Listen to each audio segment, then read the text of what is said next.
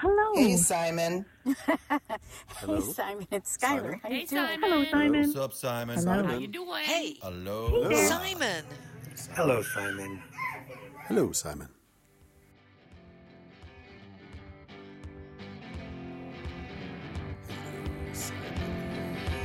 Hi, my name is Simon Brooks, and I am the host of Conversations with Storytellers, a podcast of wisdom, thoughts, and folk and fairy tales from our elders, a meeting with professional storytellers. I decided to travel around the country when I could to interview some of the elders in the community of traditional storytelling. People who, for their work, travel about telling myths and legends, folk and fairy tales. Each storyteller shares their thoughts on our profession and gems of wisdom, and sometimes a story or two. I'm glad that you're here. This interview was the last I did on my laptop. It seems it is not geared to save and store large files from streaming platforms. This hour-long interview is all my computer saved of the 3+ hours that we spoke. No idea what happened to the rest of it. It just vanished. It was recorded in one shot, and we had no idea of the time until I belatedly looked at my watch as I had a gig to go to. Connie Reagan Blake has been telling stories for a very long time.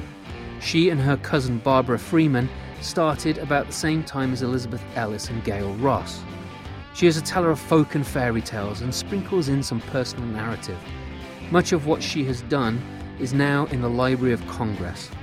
She's played with musicians, hitchhiked Europe, and creates her own art. We pick up where I ask Connie about the duo storytellers, the Folk Tellers, made up of Connie and her cousin Barbara. Enjoy. I love the way that you two so magically started telling stories together. Yeah, really just, It's the universe is very strange like that. God, whatever you want to call it, it's. I think those of us, a lot of us who've been called to this have had some. It's like almost by accident. It's not something that we sought out, but it's something that said, "Hey, come here, yeah. join this mad, crazy world of storytelling." Gosh, I know. And it just keeps growing. And this weird time of COVID, Yeah, I think storytelling is really getting out there even more. I think it is. I really do. I think this is maybe what it's needed to get more regular punters to know what we're about.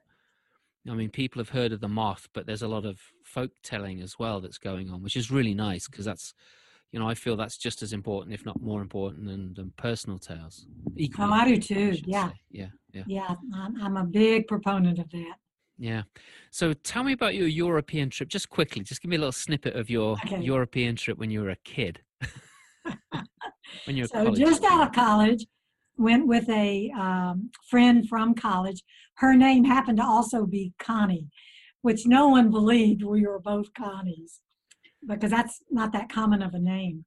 But I literally just took a backpack with me, and it was back in the days when I don't know that hitchhiking was safer, but we thought it was.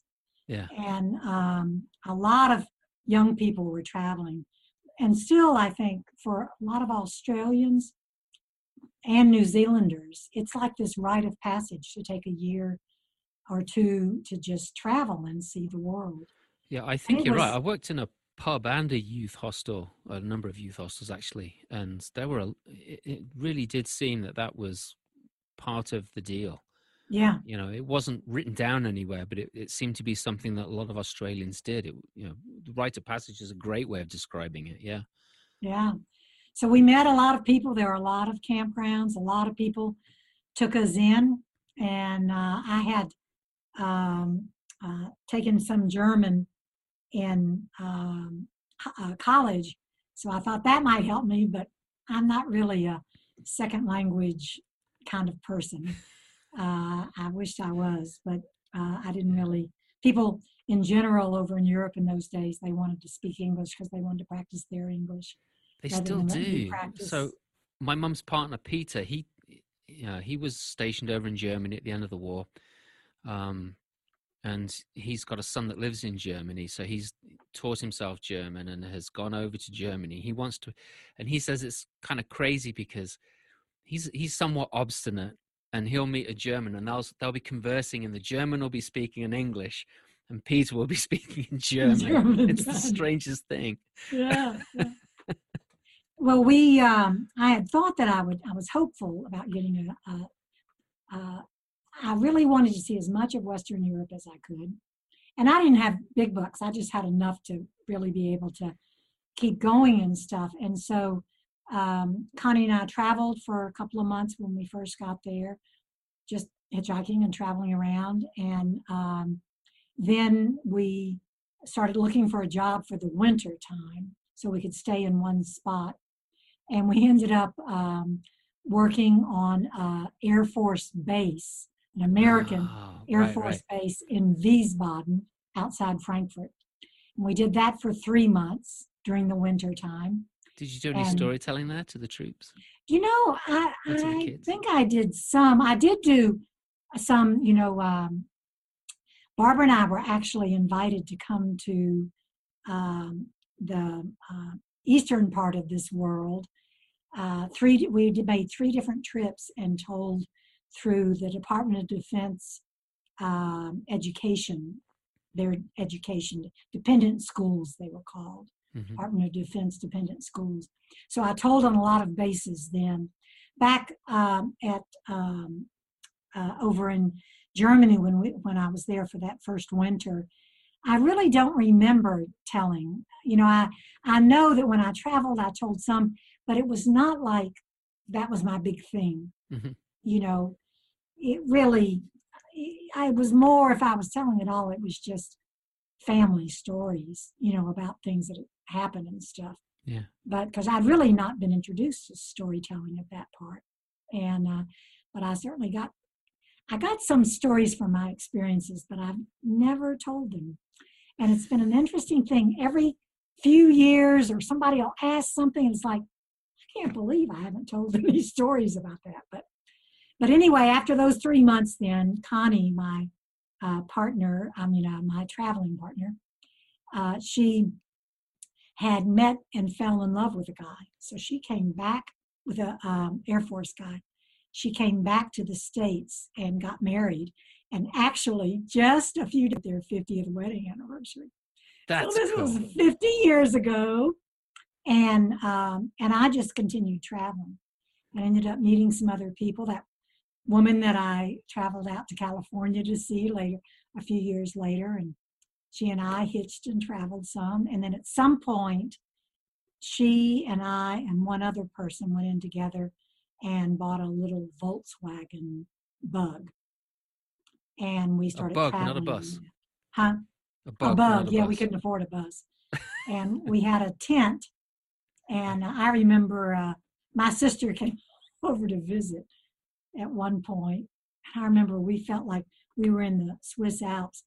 And we felt like all of us had 1 foot out trying to push our way up that mountain. But the 3 of us that bought the car ended up over in Turkey and almost got caught there in Turkey. And there's a whole story around that I'm going to make a mental note. I really need to tell that story. Do that, Connie. Yeah, and that and was then not a good time to be caught in Turkey. It was interesting times. Yeah, this was in 70. This would have been in 1970. And then, and I remember that my mom, I would try to let her know, we'd be in touch every 3 or 4 months or something, because I would try and let her know maybe a campground that I was going to, or someplace that, I would write her. But I remember her writing me, and she had known I'd been in Turkey, and she knew that the borders got closed. And she knew the dates for some reason. I guess I'd told her when I was heading to Greece or something. But I thought, there's no way she would have known about all that. But anyway, again, that'll be another story. But people opened up their homes often for us to stay. We camped some. It was with such generosity that we found everywhere. Just these incredibly wide open hearts and people that were really wanting to share about their lives. And I met up with some Australians at a campground who were traveling what they call overland to Australia. And they were in a Volkswagen bus. And I think there were 4 or 5 guys. And they really wanted us to go with them, to take our little car, our little bug, and follow them. And you go, back then, there was a way you could make your way in a vehicle all the way over as far as you could go east, leave your vehicle, and it was a hop over to Australia. And I wanted to do it, but I had run out of money by then, or almost. And you could live on almost nothing in Europe at the time if you were hitchhiking and staying with people or staying in hostels. But you couldn't make money. So I had to come back to the States. So December of that year, I came back to the States. And then a few months later, was working up in Atlanta, living with my sister. And that's when I went to visit Barbara. And then the storytelling happened. Yeah, that's so cool. But Europe was really an amazing adventure. It was. Yeah, that time, that was before everything started to fold. Because it was later in the 70s when the whole economic collapse happened, and business was closing left, right, and center. I mean, my mum, she was not even aware of all that. Yeah, it probably started in 75, I'm guessing. My mum ended up working 3 days a week. Factories were only open 3 days a week, and people only being paid for 3 days a week. And then a lot of the factories just shut down. They couldn't keep running. It was horrible. I mean, when I left school in 1979, this is high school, at the age of 16, we were given a class. All the teachers, they were allowed to give us a class in our last year on whatever they wanted to teach us, right? And some of them were doing some really cool stuff. And this one guy, and we would have to go to these classes, and this one guy did forms. And so his class was about filling out forms, in particular the unemployment benefit forms. He says, because that's the one you're going to be, signing up for. Because unless you go work in the forces or in the police, there's nothing out there. Well, that's very telling. Gosh. Yeah. So anyway, tell me about Mama T and what happened to her. Well, we actually did not know Mama T. She was my mother's mother. That's what everyone called her. Regina was her real name. And she was married to Samuel Elis Freeman. And they raised their family right outside of Nashville there in Tennessee. And she passed away when I was just a month shy of a year. So I didn't get to know her, but Barbara and I named our record label after her. And so that's why we became, not many people actually know about that. I'm assuming that's where you heard about Mama T. Well, I'm asking, I knew there was a story behind it. I just didn't know what it was. Yeah, so we named our record label Mama T Artist because we were both from Mama T. And, but we actually named ourselves the Folk Tellers. Right. And it was back in Connecticut, and we were trying to come up with a name. And there was someone, we were staying with, that same Bill Domler, who ran the Connecticut Folk Festival. And he is the one, he happened to work, his full-time job was running copy shop, Xeroxing things for people and such. And so he asked if we wanted a flyer. And we said, well, yeah. And he called Sandy Payton, who was well known because of Folk Legacy and just because of who he was, and got a quote from him about our storytelling. And Bill was a photographer, so he took some pictures, and he had us write up something, and he added to it and got a few other quotes. And the very first flyer, I think, which I've got a copy of in my collection, the very first flyer, I think we weren't called the Folk Tellers, but someone during that time it was within a month's time, because we were thinking the word storyteller still had that connotation, so much of children. And someone else said, well, what about folk telling? And so we called ourselves then the Folk Tellers, and we were storytelling partners for 20 years. That's a long time. Yeah. I also, Simon, if you're interested, I also have, I've kept this box for all these years, and I add to it every single year. I have almost every single program from all 47 national storytelling festivals. Wow. I'm only missing a couple, and I'm going to try and get those. All that's for the Library of Congress collection too. But a couple of weeks ago, Phil mentioned, my husband Phil, mentioned that he'd really love to look at those with me. And so we sat down, and so over the last 2 or 3 weeks, we go through either 1 or 2 or 3 of these years. We're now up to number 11. And Phil is reading whatever it is I have. At first, it was just a Xerox little copy, you know, Jerry Clower and the this and that. And then by the 10th, my friend Dana had done a pencil original drawing of Ray Hicks, and we've got a poster for the 10th festival and all the tellers. So we're going through this. So I'd be glad to share a few of those with you as well. I'd love that, because I think that people would love to see that stuff. Yeah, and actually, I can ask you about this later, but I was thinking I might actually do the idea came to me the last time Phil and I sat on the couch and did a few of these. I might start doing a Facebook Live and just go through each of them and, you know, do just like Phil and I've been doing, but record it and have that available for people. And scan the pictures of people and what they look like now and what they look like then. Yeah, you know, because all the people that were at some of those early festivals, you know. Yeah. At the 10th, Laura Sims was at the 10th, and Heather Forrest. And yeah, it was fun. So I read that you did a project or 2 or 3 with the Kandinsky Trio. Yeah, that's was really extraordinary.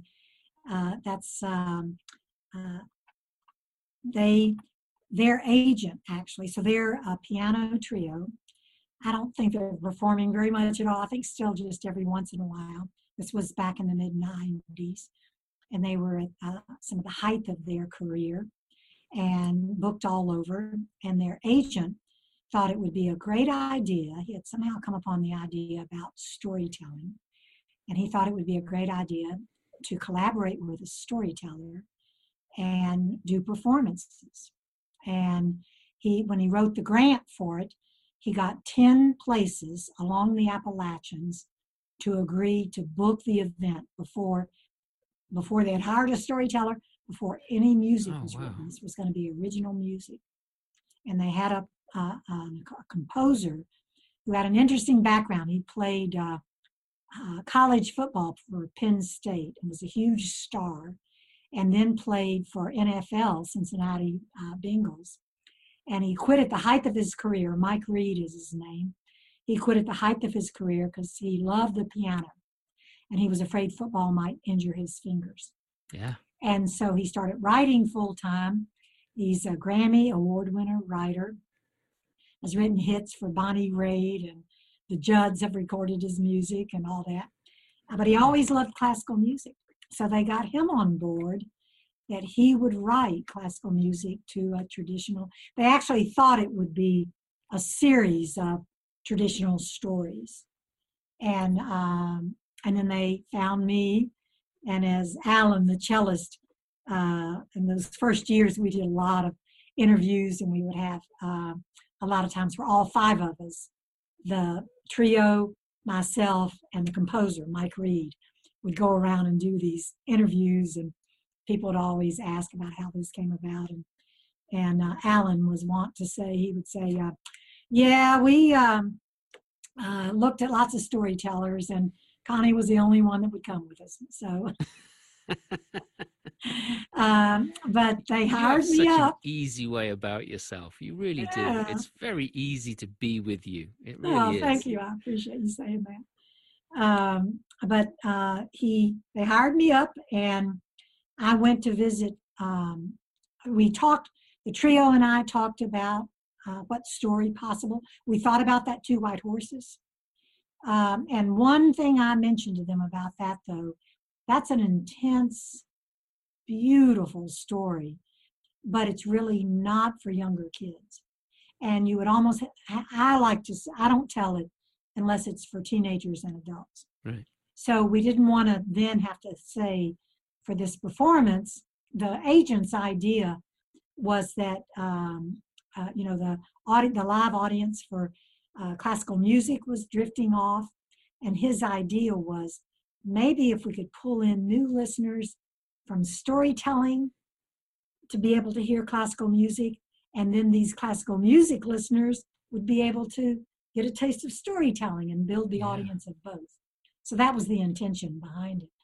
And so we kept talking about different stories, and I really kind of ended up with a version of a story I heard Ray Hicks tell that day that we walked around Jonesboro, not on stage. He told Jack and Heiferhide, but this was Wicked John and the Devil. And it's we called it the Cantankerous Blacksmith. I'd also heard my cousin Barbara Freeman tell it. And by then, that was right at the time when Barbara and I were, the way I like to look at it is that we had decided to pursue our solo careers. We really had grown in very different directions. And Barbara had embraced a very different kind of way of looking at the world. Her Catholic faith became her primary focus, and as she describes it herself, she became a fanatical person. She's still really into it, and that is the focus of her life, and then it's what stories support that part of her life. And so for us as partners, that just really wasn't working. She wasn't comfortable with some of the stories that we were telling, and even though they were not off-color stories, but from her viewpoint, she wasn't comfortable. And it turned out to be one of those incredible blessings. I think of it as kind of opening a door, a brand new door. So Barbara opened that first door for me for storytelling, and in some ways you could say because of the path that her life went on, she ended up opening this other door. And it was a scary time. I had never been on stage before performing. I've been on stage plenty of times emceeing, but never on stage except maybe once or twice since I had started. This was in 1995 is when we went our separate ways. We took about 1.5 years to do it because we already had lots of bookings and things. But I was very fortunate that the trio was right at that time. And I was clear to not continue for Barbara and I. It was not a good thing for Barbara and I to continue. And the trio really loved Two White Horses, and we were thinking we would go in that direction. And Barbara gave her blessing to it being me instead of her. And that's kind of how that happened. And we went on, we did over 300 performances, traveled mostly in the eastern part of the United States. Because with a cello, it's harder to do the flying part. So I would meet up with them, and they would have had come in a van wherever, all over New England. We did those first 10 performances before we even knew what story it was going to be, or before we had the music, and we committed to it. We knew those 10 were booked, and then I really thought Wicked John could work. I went to Nashville. Happened to be performing there, and met Mike, the composer, and I did he just taped a version of me telling it, and I told him now it's not exactly this way every single time I tell it. Right. And I remember then he started writing some music, and this was in the winter before our first show. I think was, I'm not actually not positive. I've got that flyer as well somewhere in my, that might already be at the Library of Congress, that first schedule. We ended up having 36 bookings the first year. Wow. But we already knew when it was going to be happening, and this was in December, I think is when I met up with Mike, and we made the final decision on that story. And I love this part of it, that Mike sent some sketches, they called them, to the trio of some things he was working on. And as Alan would tell it later, they were terrible. And the trio was like aghast. It was, they had, Mike had written classical music before, and they had loved it. That's why they had connected. Mm-hmm. But this was terrible. And as Alan would tell it, it was so bad that they had to tell him. And even though, he was a big old NFL football player, it was like, okay, trio, who's going to tell him? And Alan was picked. But it's one of those, to me, absolutely brilliant unfolding of the universe. And as we would say later, if those sketches had been a little bit better, we would have done the performance, 9 of them, and that would have been it.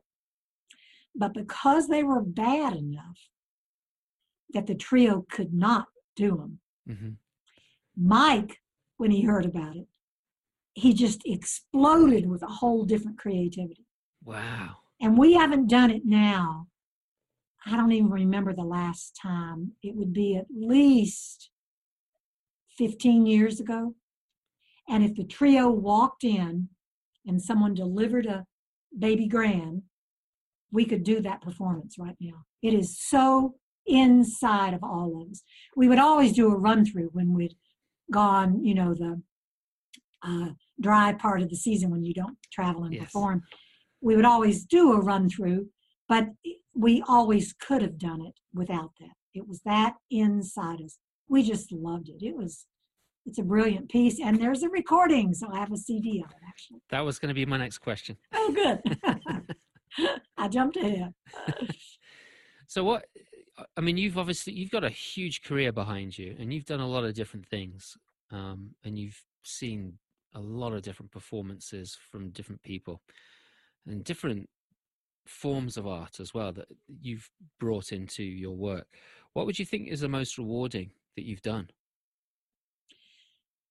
I would say, there has been so much. And I would say that Ray and my relationship with Ray Hicks and his family with Rosa had the most impact on me as a human being. It opened me up. Ray had such a generosity of spirit and had those traditional, he lived the Jack Tales. He was inside them. And I feel like I learned so much from him and from just being around him. And Rosa, she was as feisty, she 5'1" tall to his 6'7" tall. I've got a great photograph I can share with you of the 3 of us, Rosa in the middle there, tiny, right in front of you can see our Barbara's and my truck off to the side. The yellow truck? Yeah. Excellent. DePutt is what we called that truck. Datsun pickup truck. DePutt. But Ray and Rosa were certainly had a huge impact on my life, and in that way impacted my storytelling, all of it. That I often think of, when I'm telling stories, I think of it as bringing people on stage with me. So if I'm telling a story about my mom, it's like she's on stage. And I just love it when Ray and sometimes Rosa are on stage with me. But I would say another place, to go back to your question, that this impact, again, on me, and then it's gone out I think, into the world in lots of ripples is when a friend of mine was over in Uganda, and her husband was a doctor who worked with AIDS from Colorado, and he's retired now, but Charles, and my friend, her name is unusual, it's Torkin, Torkin, and I had met them. Oh, it's something else that was really cool. That opened up a whole different world for me as well, back in the late 70s with the Boulder Healing Arts Festival that a man named Walker had heard Barbara and I on NPR and invited us to this healing arts. It was like healing arts and massage back in the 70s. What is that? Is that secret potions? Or Yeah, they invited us, and then that opened up another aspect of my life. But the Torkin, that's where I met Torkin and Charles. And back in the early 2000s, in 2003, Charles had been invited to come to Uganda to work with doctors from all over Africa on treating AIDS patients, and because he had real expertise in that. And so Torkin had gone with him with this wonderful attitude of, how can I be of service? And she had investigated, several different things, and she was very open to what she might do over there and Charles was supposed to be there for 3 months. They were going to be there for 3 months. They ended up living there for 3 years. And, or longer. Actually, could have been longer than that. But there's a lot to say about how that unfolded, but I'll give you the cliff notes on it, the very quick. Torkin was walking down a dirt path in near Kampala in Uganda, and the capital city of Uganda. And she came upon a woman named Millie Grace sitting on the dirt on a tiny little rock, sitting on a rock there right beside the path. And she had a whole basket of beads, and she was sitting there with strips of paper, rolling paper, and dropping these. She'd put a piece of glue, a triangular long piece of paper. She'd roll it up, put a piece of glue, and then drop it in this basket. And Torkin was with 2 other friends, one her daughter, Devin, and another friend named Jenny, who was over from the States visiting. And they stood there and watched Millie Grace, and they found out later that she would take this big basket of these loose beads, string them together, and then dip them in shellac, hang them up on a line outside to dry. And then in 2 weeks, dip them again, hang them up on a line, and again a third time. And then she would make jewelry. And she was sitting there by the side of the road making jewelry.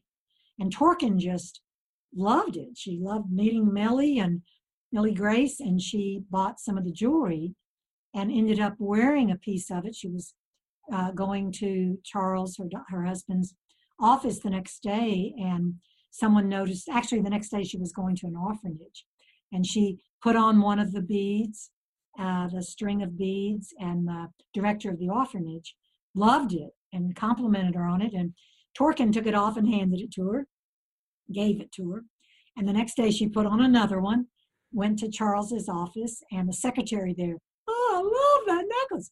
Torkin took it off, and because Torkin had bought, a number of the beads from Millie Grace, number of the necklaces, and by the time that happened, the 3rd day, the idea percolated, and Torkin, along with Jenny and Devin, created a nonprofit called Bead for Life. And they eventually, there's lots more to this story, and this is a story that I tell. They eventually then asked me to come over to listen to the women's stories. And I went to Uganda in 2007. And that was another, so many aspects of my life have been those doors that continually open and taking me into a whole different world. And that world changed everything. And one of the huge impacts, it gave me a whole different way of looking at poverty and wealth. And here in the United States, we have a certain, and kind of right away, most people would talk about money and stuff. And the women that I met in Uganda, it was, Simon, just, I often, when I listen to their stories and when I tell these stories about the women I met, I've got a 1-hour show that I do called Brush the Dust from My Heart. That's what one of the women said, that Bead for Life had brushed the dust from her heart. Nice.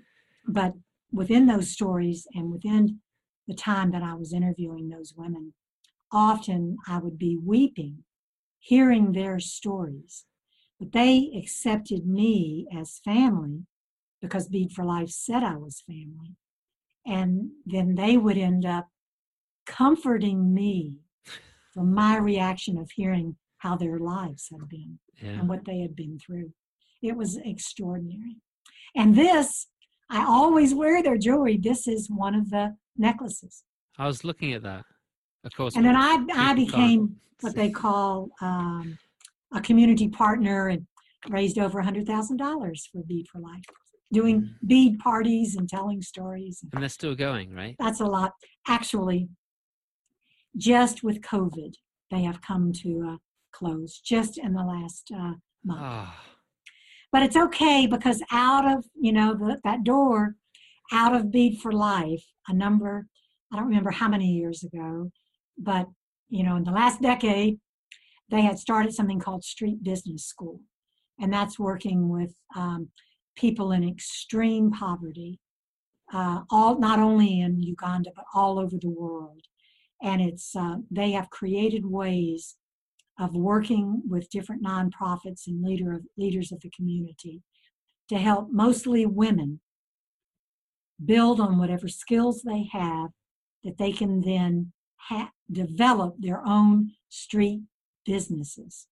And this is a street business school where they go to learn about accounting and about buying, having supplies, and they learn they all open savings accounts. So when they, at the end of a day, and they take their money home to their village or their community, the money's not gone within 14 minutes. Yes. Because everyone knows they have some money. They can put some of it in the savings. And then their children have gone to school. There are incredible stories around that.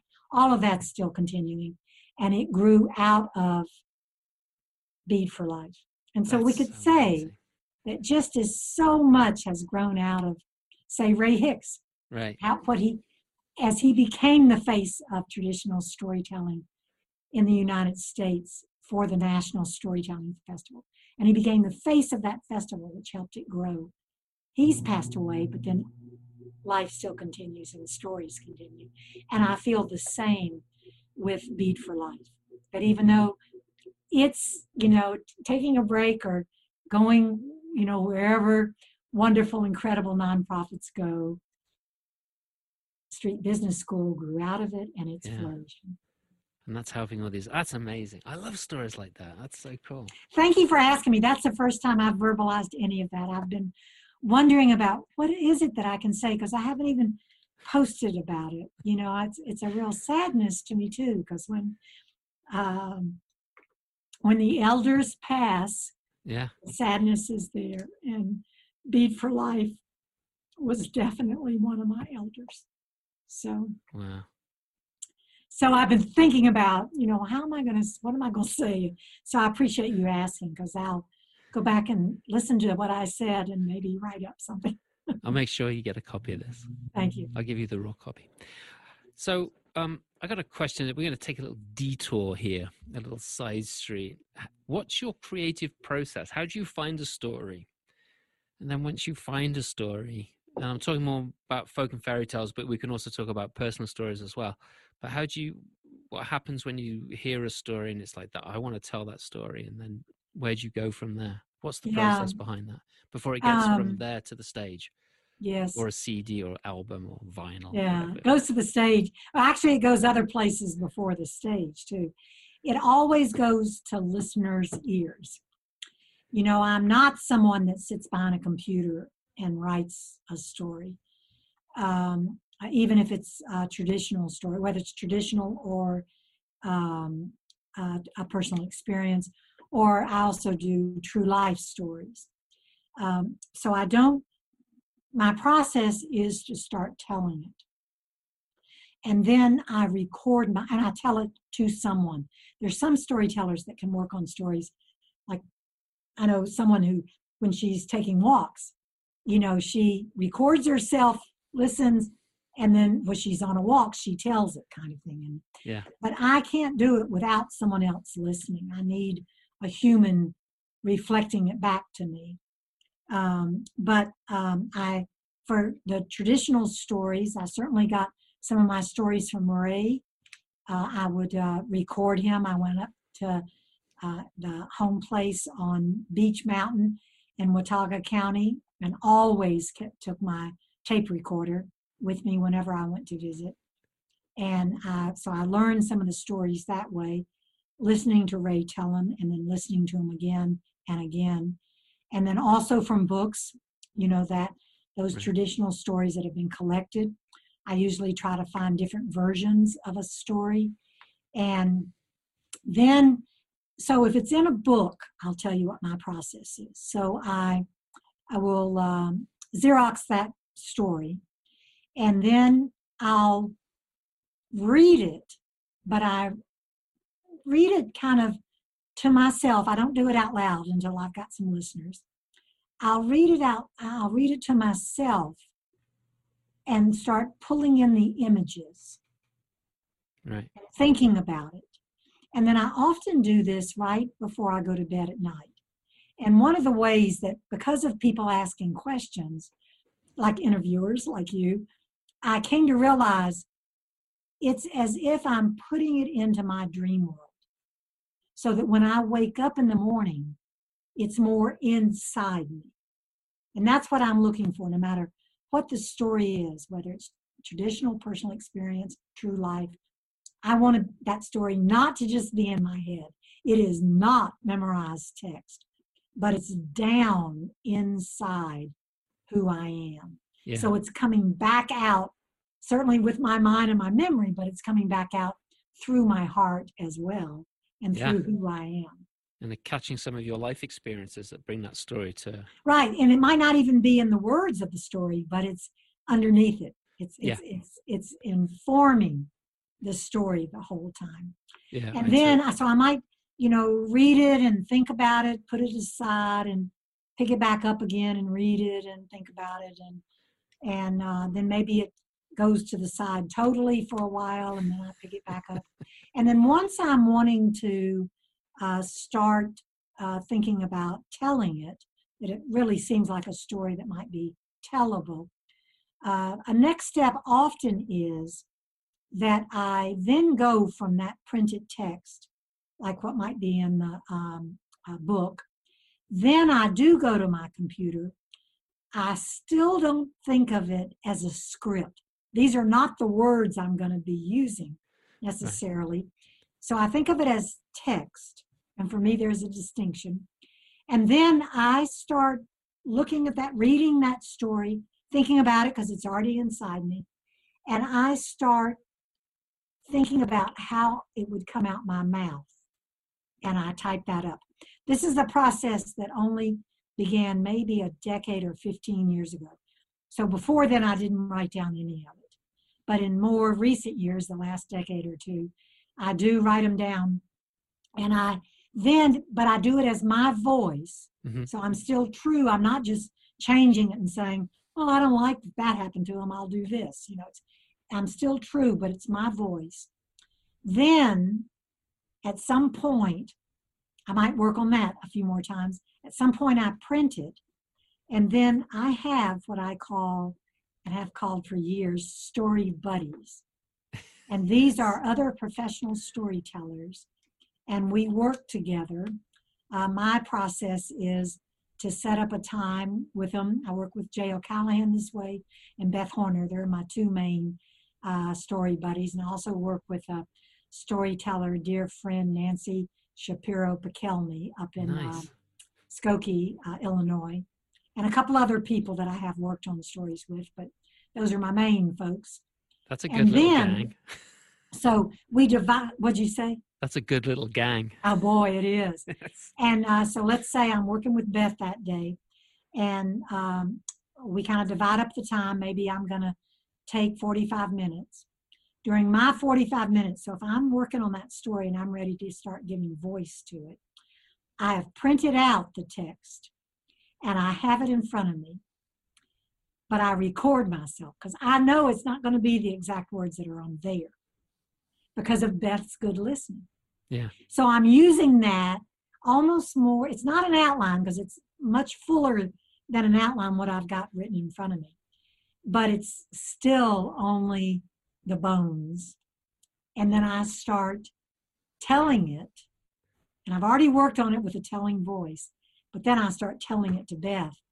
I've recorded myself, then I take my recording and I go back to that text and start honing it. And then I work the next time with Jay from that honed version. It's in front of me, I record myself, Wow. and then that's how it goes. And then, you know, and sometimes it depends on bookings I have and if I want to tell it. There are Right. times that, you know, because I am now, I've done this for all these years, almost 50 years Yeah. on stage and behind microphones. I'm in a place where sometimes I don't know exactly how I'm going to end it, and I'm okay going on stage. Then I record myself on stage. I don't know if you've ever heard me tell when I'll tell the audience that I've got my, you know, this is a story I've still is living and growing inside me. I'm going to record this telling and see what happens. So I've got my phone right with me and I record that telling and see what happens. And then I go back to that script and that text and continually update That's a it. long process. It is, but sometimes it's very quick and sometimes I don't ever get back to this phone to really listen. It's then gotten in me. Yeah. So that when you see, I do make notes then, sometimes pencil notes. So, you know, you couldn't exactly tell that text that I've got typed up, you know, I'll read it over before I go on stage with it. But sometimes it's a fairly quick process that I end up on stage with it. Then I've recorded that and then I'm working on it that way too. That's neat. And you do a lot of stuff and you send it to the Library of Congress, or is that just the folk and fairy tales? No, so what they did, you know, those early years, there were only folk music festivals. Not the national festivals started in 73, and then there was another festival that started a couple of years after that. But for many years, those were the only two storytelling festivals in the United States. And but the folk music festivals, of course, had this rebirth. They've been going on, but they had a rebirth in the late 60s and then continued all the way through the 70s. Right. So a lot of the performing that I did, that Barbara and I did, that I did as when I was still at the library, and then that Barbara and I did as partners, was the folk music festivals. And that world just absolutely invited us on the main stages. You know, by the late 70s, we told to 20,000 people at the Winnipeg Folk Festival. You know, they loved it. They embraced us and they embraced storytelling. But they're not doing that these days, though, are they? A lot of No. these places. It's gone all back to music and dance. Yeah, there was a time period for us. It was that we wanted to stay home more. You know, I'd met my sweetheart, my future husband. We actually celebrated 39 years of meeting each other last Friday, and had a wonderful day out on the lake in our new kayak, double kayak. But in the early days, like I said, we were the only storytellers. There was one woman down in, let me see if I can pull back her name. She actually ran a festival too in Florida. She was an older woman when I met her. She was in her 80s. She was in the folk music, she told on some stages here in the South. Mm-hmm. But in general, at folk music festivals, Marshall Dodge was the humorist, Mm-hmm. and then Barbara and I were the only storytellers. And then we started, as they say, inspiring competition. And so other people, including duos, the 12 Moon Storytellers, that was Gail Ross and Elizabeth Ellis. Right. And then I don't remember what they called themselves, but Nancy Schimmel, that was another duo from out in California, Malvina Reynolds' daughter. She heard us in the early 70s and heard the tandem telling in the mid 70s. But, and she started telling. And so they were doing some of the folk festivals. But, and there were a few others, I think, seems like Susan Klein did some, but there were not many that kind of went into that world. And then in the mid 80s, Barbara and I were wanting to stay home in the summertime. I was with my sweetheart. And that's when we actually did, we can talk about another time, but we created a play called Mountain Sweet Talk. That's right. That ran for 7 years. And we started staying at home. And then I don't know if it was because we weren't there and promoting storytelling, or if there was just a different turn in the 90s, or it could be that there were other storytellers that were doing it that I just wasn't familiar with. But it seemed then, and the storytelling festivals started picking up. By the late 70s, early 80s, there were storytelling festivals happening in different places. Right. And then that became its own whole world of being out there. And so maybe that's why there weren't as many. But anyway, back to your question. Now it's been probably 15, maybe even almost, I'd say around 15 years ago, I was going through some old things that I had. And I had, for whatever reason, Simon, kept, even when Barbara and I were traveling in that truck, that was where we lived for 3 years, from 1975 until 1978. Once we started getting jobs, we gave people my sister's mailing address and phone number, and we would call her every once in a while and say, we're going to be in Brattleboro, Vermont. Here's the general delivery post office address. Or we're going to be in Philadelphia. Here's the general delivery post office box. She would box up all the mail, send it to us, and we would pick it up. We'd walk in, can we have our mail, please? And I have a very vivid memory of sitting on those beautiful granite or marble steps that lead up to the Philadelphia post office, where we'd gone in, ask for our mail, come outside and sit down and read our mail. And that's how people hired us in those early days. That's how it happened. That's amazing. And then we settled in Asheville.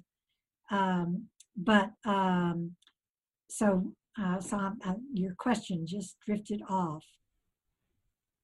So do you remember where we were talking about going? your creative process, and then we went down this side street. Yeah, we've gone down several side streets since then. Let me see if I can pull it back, though. So it was when we were at home. I mentioned about that. Yeah. And that play. Oh, yes. So I got it. Here's the thread. So once then, during all that time, I had saved everything. And whenever we went by my sister's place in Atlanta, as we were traveling, and we would always swing by if we were close, I would leave off boxes of flyers, and I left all that correspondence I had at the beginning. It's a lot. It's a lot of different things. Posters, storytelling, and folk festival posters, and memorabilia. I left all that at Bonnie's. And then, so I had it all here, after I moved to a place, and Phil and I got a place big enough with some storage. I moved it all here. And one day, about 15 years ago, I was downstairs and going through something, and I saw old recordings, cassette recordings that I had from some of the folk music giants. Tommy Gerald, who a lot of all fiddlers and banjo players practically that learned from Southern recordings and in person, coming to the Southern folk festivals. And these are the much smaller festivals, not the big Philadelphia, Winnipeg, Vancouver kind of festivals. These small ones, they would come, and a lot of them would learn from, all these different fiddle players. And well, I'd recorded lots of those people. So I saw these recordings in a box, and I knew Todd from up at the Library of Congress. I'd met him, and I called him or got in touch with him somehow. And I said, you might want all these. These are from back in the 70s and early 80s, and Tommy Jarrell, and I had some of Pete Seeger from some early things of him at different festivals, and a blues player from down in Mississippi. Can't remember his name right now, but that's a wide net. Stuff from him, and Todd right away he said, "Oh yeah, we'll put it in your collection." And I said, "My collection?" And he said, "Yeah, Barbara donated a bunch of her stuff because it had gotten. She had a bunch of stuff in a storage shed. She had donated it to the International Storytelling, what became the International Storytelling Center. They had thought they were going to do a library. That was in the plans in the early days, and they never did. They handed it over to Todd at Library of Congress Folk Life Center. And Todd said, we've taken all that, and we would love to have more. And I said, "Oh, Todd." And so I have sent 10 boxes so far. Holy moly. I have probably another 20. Wow. And then everything I have beyond that, after I die, will go to them, including now all the digital. Because I've saved, before I even knew about this, once I started doing email, which Barbara and I got a computer back in the late 80s. We were early on board that whole world, and got a website. Not then, we didn't, but we were doing things on the computer. And ever since I started my own company, Story Window, I have saved all the bookings, all the correspondence, when the National Storytelling Association was breaking with the National Storytelling Festival, all that correspondence.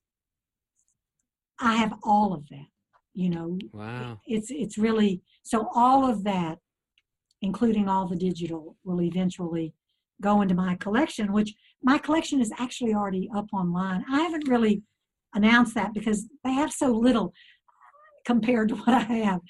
I sent them all the trio stuff because I'm not doing that anymore, all that Kandinsky trio. Yeah. So if someone went to the collection, probably they're going to think that was the biggest thing I did in my career, because that's what they all have all transcribed now and is all online. And Todd would love it if I would send more, but for whatever reasons, I'm holding on to it. There's a part of me that can be judgmental and say, why haven't you sent more? But I do try to live my life trusting as all those doors open up, and trusting in the absolute perfection of timing. So even during this COVID lockdown time, that perfection of timing hasn't come together where I've sent another 10 or 20 boxes. Wow. But some of the reason is because I've kept thinking, and I've had people approach me about doing books, and I've kept thinking that might happen. And I'm just such an oral person, though, that I have, I really have no interest in sitting down and trying to write a book. And I've had people do a lot of recording of me. Karen Neal has a lot, and she would like to do a book, and it just hasn't happened. That timing hasn't unfolded yet. Mm-hmm. But that's what is the whole Library of Congress thing. So now it is a Connie Reagan Blake collection, and all of the boxes, all of those materials, and every single one of the storytelling programs since 1971. I'll be glad to share some of those. I'd love and to let see you some of those. have That'd be some so much images. Yeah. share some images of the early photos of the tellers, and experiences with them. So yeah, it's a real pretty amazing collection of this history that is a visual collection Yeah. and readable collection of the oral tradition as performance storytelling unfolded here in the United States. That's really cool. I got 2 more questions for you. And I do have one short little thing to tell you, Okay. and then I'll do the questions. Should I just tell you now? Mhm. So it's a new adventure that I'm on, creative adventure that has just been, it just causes and brings me so much joy. About 5 years ago, I started doing collages, taking bits and cutting out things from magazines and calendars and some old photos and putting together. I have a group of 3 women that are my collage sisters, and we've met over years. They're each artists in their own right, and we each do our own thing, but it's very communal. And 3.5 months ago, we started doing it on Zoom. So we've continued. We meet about once a month and do these collages. And Phil gave me the best birthday gift in the world. And some of our friends have said that he raised the bar way too high. He took my collages and put them into a hardback, gorgeous, huge book. Really? And then as friends have come over, back when we were socially present with our friends in our homes, and friends kept admiring them and saying, I love that. I love this one. I would buy that one. This newest project, I now have pictures. I have made greeting cards, out of 20 of my collages. Those are really cool. And I'm selling them on my website. Sorry, this is backwards here. That's all right. No, it's good. These are really good pictures. Of course, So the listeners aren't going to be able to see them, but it's on your website, right? Yes, which is storywindow.com. Story And these are newly up. Window. They've not even been introduced to the world.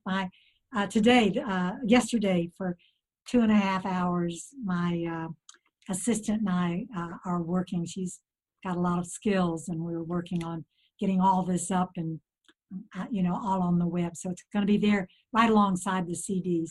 To me, That's so neat. they are a wordless way of telling stories. I have to tell you, related to that, what you just said is that I was never a big fan of Aesop's Lion and the Mouse until I saw David Pinsky's wordless picture book of The Lion and the Mouse. And I fell in love with it, and it kind of brought the story to life for me. And I was like, that's such a great story. And I started telling it. It's amazing how when the words are moved out of the way and they're not blocking you, then you see the story, and then you can tell it yourself, because it's, like your process is very different to mine, but there are similarities. I let the story sit inside for a while, and then I'll write them out in my own vernacular, in my own, pace and whatever. And then I'll read that a few times, and I'll let it sit inside me again. So it's basically getting away from the words, but putting the story down in my own voice. Yes. And I love it when somebody says, "Oh, it's a wordless book," because it's like, yes, I want to see this. And in some ways it really makes sense too, because as storytellers, so many of us, we're really telling the images that are in our head. Oh, absolutely. Yeah. So working with images, it makes so much sense, this whole visual sense of storytelling. So yeah, totally. What do you do to feed yourself artistically? And I think I know the answer to that. I think it's probably the collages. But that's right. If I just let you ask that question, and you can use that question, and I'll go into this answer if you want to edit it that way.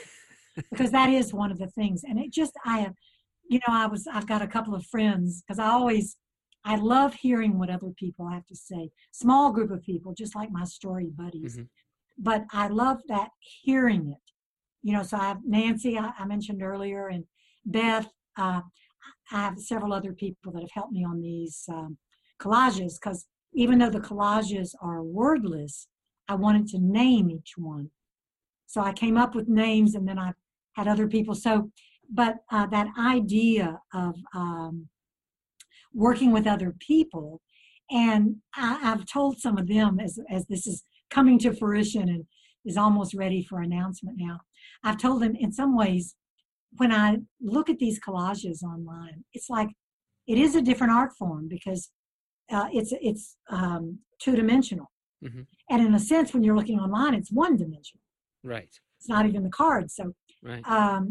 So it's a different art form, and I have been so tickled with them and so delighted. There's a part of me that is almost like, yeah, but Connie, you did these. And I said, I know. And I'm so, I'm thrilled with them. It's like I have found not only a new art form for me to actually do, but I found a new art form for me as a watcher, as someone that takes in art. I found a new way to enjoy art. Right. And so it really is, I'm not as drawn during these COVID days to learn new stories.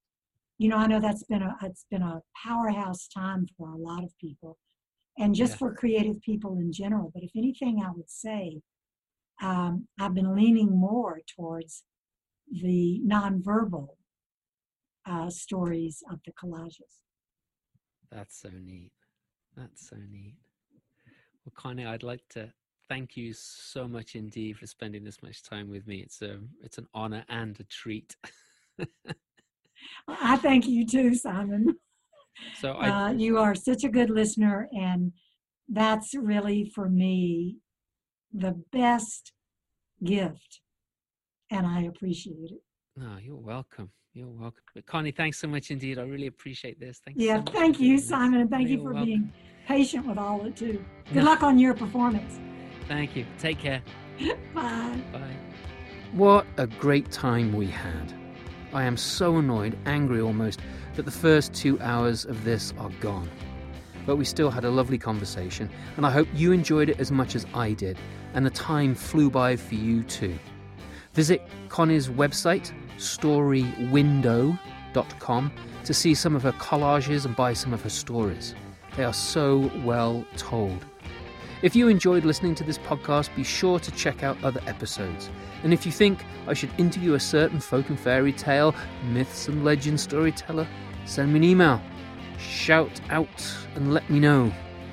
You can find me and my work on Facebook and on my website, Simon Brooks Storyteller, and on Instagram, Simon M. Brooks. Diamond Scree? Yep, that's me, the English fella and storyteller. A shout out to Chris Jedd for creating and recording and letting me use his wonderful music for my podcast. His band is called Blackpool Mecca. Check it out. You can help keep this podcast alive and support my craft by becoming one of my patrons and paying anything from $1 for an episode that you enjoy to a regular monthly subscription. In return, you get extras, early release, and exclusive content on my work. www.patreon.com/Simon Brooks. Thanks to Renee Kimray and Megan Wells for becoming new patrons. Thanks to all of you for supporting my little podcast. I greatly appreciate it. Want your name mentioned? Join the gang. If you can't join these wonderful folks, then please help me out by doing something that you can do. I would be very grateful if you were to leave a review on Podbean, Stitcher, Apple Podcast, wherever you find this episode. It helps not just me, but it helps others to find and enjoy this podcast. Thanks again for being here with me. I know there are a lot of other places you could be. I appreciate it. Until next time, be happy, be healthy, and share the stories that you love. Bye. Simon out. It's just a story. Just a story. Yeah.